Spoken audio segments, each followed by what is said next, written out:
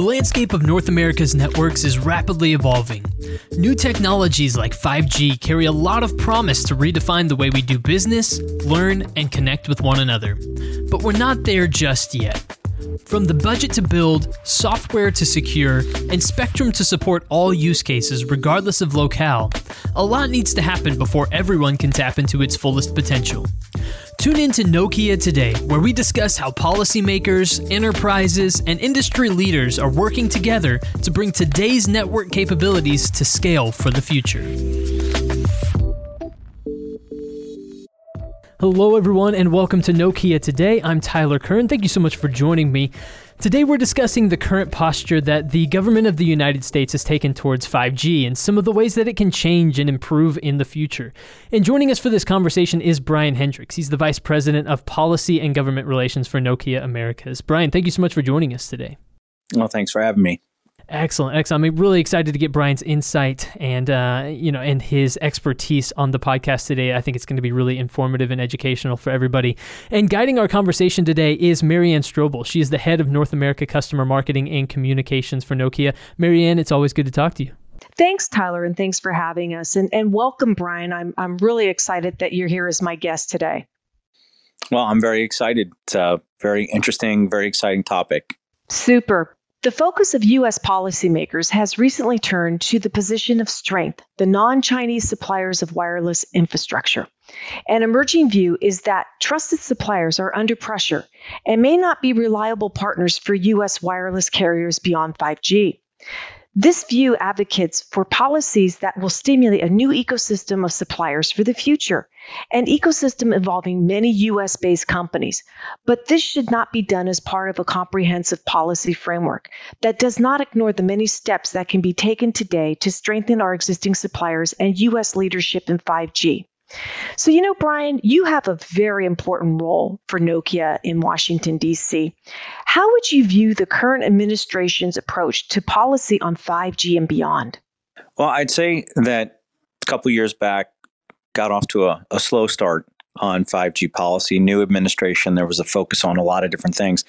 And then a lot of industries, marketing and hype pitched this concept of a race to 5G. And the emphasis was on first to deploy, which in some respects was a bit of a mistake. It did put the focus on what policies needed to be undertaken in order to facilitate deployment in the United States as rapidly as possible. And in that respect, the administration, the FCC, the White House, and other agencies really did quite an outstanding job. You can point directly at several siting reform activities, both improving, streamlining siting on federal lands, but also streamlining the process for state and local governments to site small cells, of which we will need a great deal for 5G, and also on the liberation of a lot of spectrum, which is necessary for 5G, because as most people listening will know, unlike LTE and prior generations, 5G is really an all of the above umbrella for the kind of architecture that we're talking about here with massive amounts of small cells at street level. We're going to use a mix of spectrum. Some of it will be real high band millimeter wave spectrum. We didn't have any of that. And so early on in the administration, the FCC was able to move multiple bands through auction, get those allocated out to carriers so that those deployments could start. Also focusing on completing work on the CBRS auction, which is a mid-band on a shared basis, which was a pretty significant undertaking. We will be having an auction just here in a couple of months of that spectrum. The unlicensed portion of CBRS has already been allocated and live since September. And then, of course, there's an additional mid-band for carriers in the 3.7 to 4.2 gigahertz range, which is now set for auction in December. And then there were also some unlicensed bands as well. So early on, first couple of years, the focus on domestic deployment, excellent work. Then about a year and a half ago, the focus really turned to trustworthiness of the supply chain and the suppliers, and also what was happening internationally in the way of selection of vendors that the U.S. deemed potentially not trustworthy in networks that carry a lot of traffic to and from the United States with allied nations. And so that began a heavy diplomatic effort to try and come to some consensus on principles for what a trustworthy supplier looks like and what mitigation measures might be available in the event that there isn't a trustworthy supplier in a network.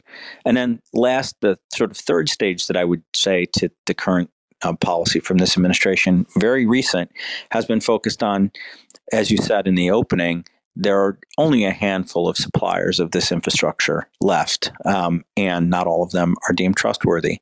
And there's also been a desire to create an industrial base in the United States of suppliers for radio access equipment and other equipment that's essential for the network. This has been a piece of the industrial base that has been missing from the United States for some time, and that has led to a lot of consideration about, well, how do you do that, right? What are the policies that are necessary to create that? So we got off to a slow start, and then we focused on domestic, but I would say they're humming along now and really are poised to deliver to Congress here in the next 90 days a comprehensive policy framework for 5G and beyond. So we're very excited about that.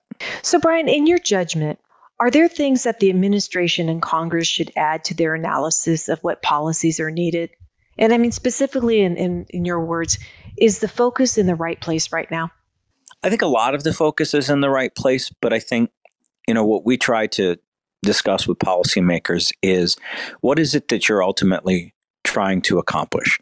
If you have concerns about trustworthiness of suppliers, or that there are too few suppliers, what is your ultimate objective? Is it to create new entry? Is it in which areas of the business? If your concern is about allied countries adopting untrustworthy suppliers, then you need to take a look at how it is that those suppliers, particularly the Chinese, have done so well in penetrating and rolling up market share in other markets.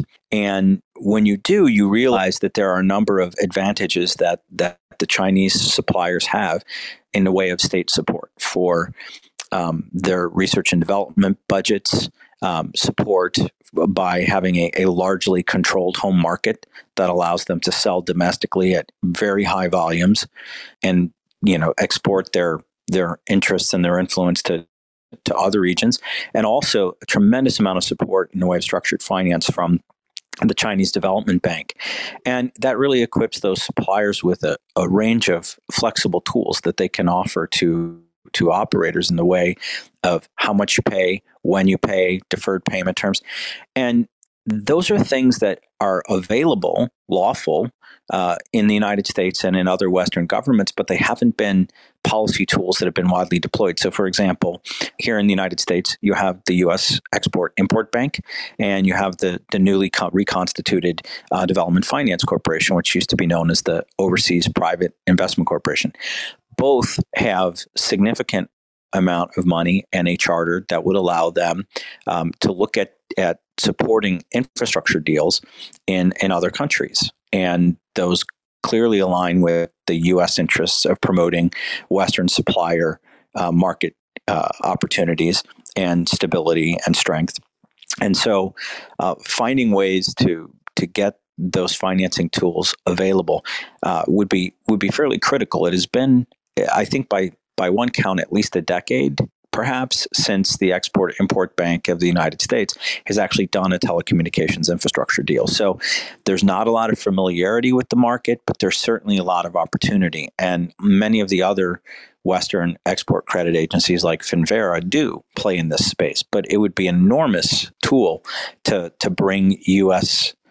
Structured financing assistance into play. It would make a range of suppliers, U.S. companies, Nokia, the open network companies that I'm sure we're going to talk about shortly, to be more competitive across a wider geography. And it is a scale business. So that would be one thing, is to focus on those tools. Then turn back the attention to research and development and realize that one reason that the Chinese made such an explosive out of the gate move out of 5G was that there was a substantial amount of money placed into research and development support, whereas Western companies were largely privately funded. There was clearly some activity from governments, but we have an opportunity as we look at the needs for foundational research in 6G, in open and virtualized networks, and beyond applications, analytics, artificial intelligence. There's a lot of opportunities for the United States government to provide research and development support, and also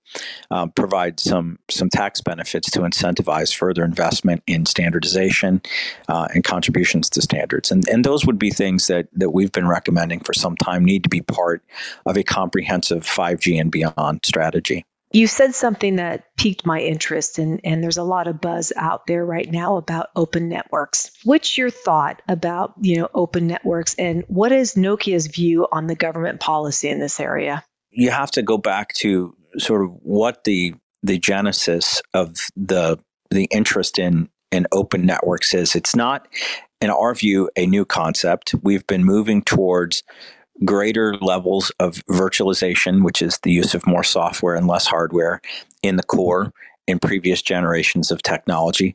There has long been interest from our operator customers in having less hardware. So again, more software and more virtualization.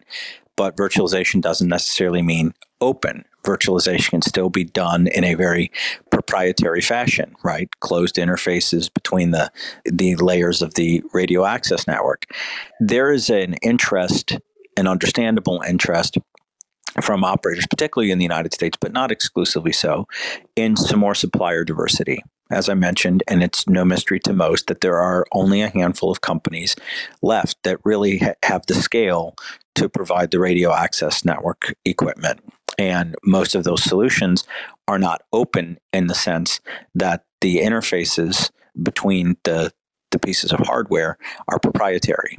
And some of that is done for performance reasons and as a differentiator, but it makes it more difficult for someone who isn't already in the industry at scale to enter.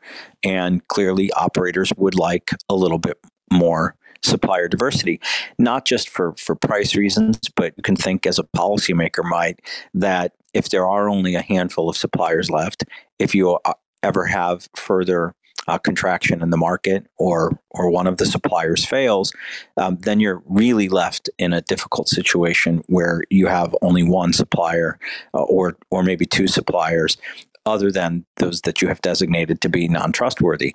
So you understand that there was this interest coming from the carrier side. You understand that from the perspective of the U.S. government, and the Trump administration has been thinking about how do we stimulate the U.S. industrial base for technology. They've looked and seen what the Chinese have done over the last couple of decades to create a really powerful ecosystem, and not just for security reasons, but for economic competitiveness reasons. There's a desire to stimulate the U.S. industrial base in a variety of areas: artificial intelligence, applications, analytics.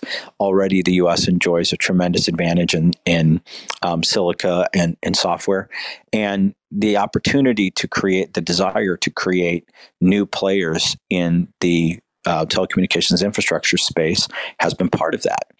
And the third part, the third sort of influence has been that because we are starting to virtualize more and more in the networks, there are opportunities with a little bit lower barrier to entry for startups, for entities that don't have huge installed bases across the world, and because they can enter with less hardware necessary and more software focus. So those three things, those three influences sort of came together to create this really powerful push for openness. And what I have said for the last couple of months is that while that is understandable, we also had a lot of hype around what that meant and who believed what about that. And it set up, in my mind, a situation for policymakers where it was old versus new, right? Like the classic incumbent vendors like Nokia wouldn't support open architectures because it was bad for our business, and thus policymakers had to choose. What is your approach? Are you going to try and strengthen your existing suppliers and assist them with these tools I mentioned, like the structured financing, or are you going to bet big on unproven players, but with the opportunity to grow your industrial base. And we came along and said, wait a minute, this isn't a binary choice, right? We fully intend to be big players in a post 5G ecosystem that has a lot more openness to it. So stop attributing those views to us that we're not open. In fact, if you look at our heritage in 4G and even before that, we've been very forward-leaning in supporting the concept of open networks.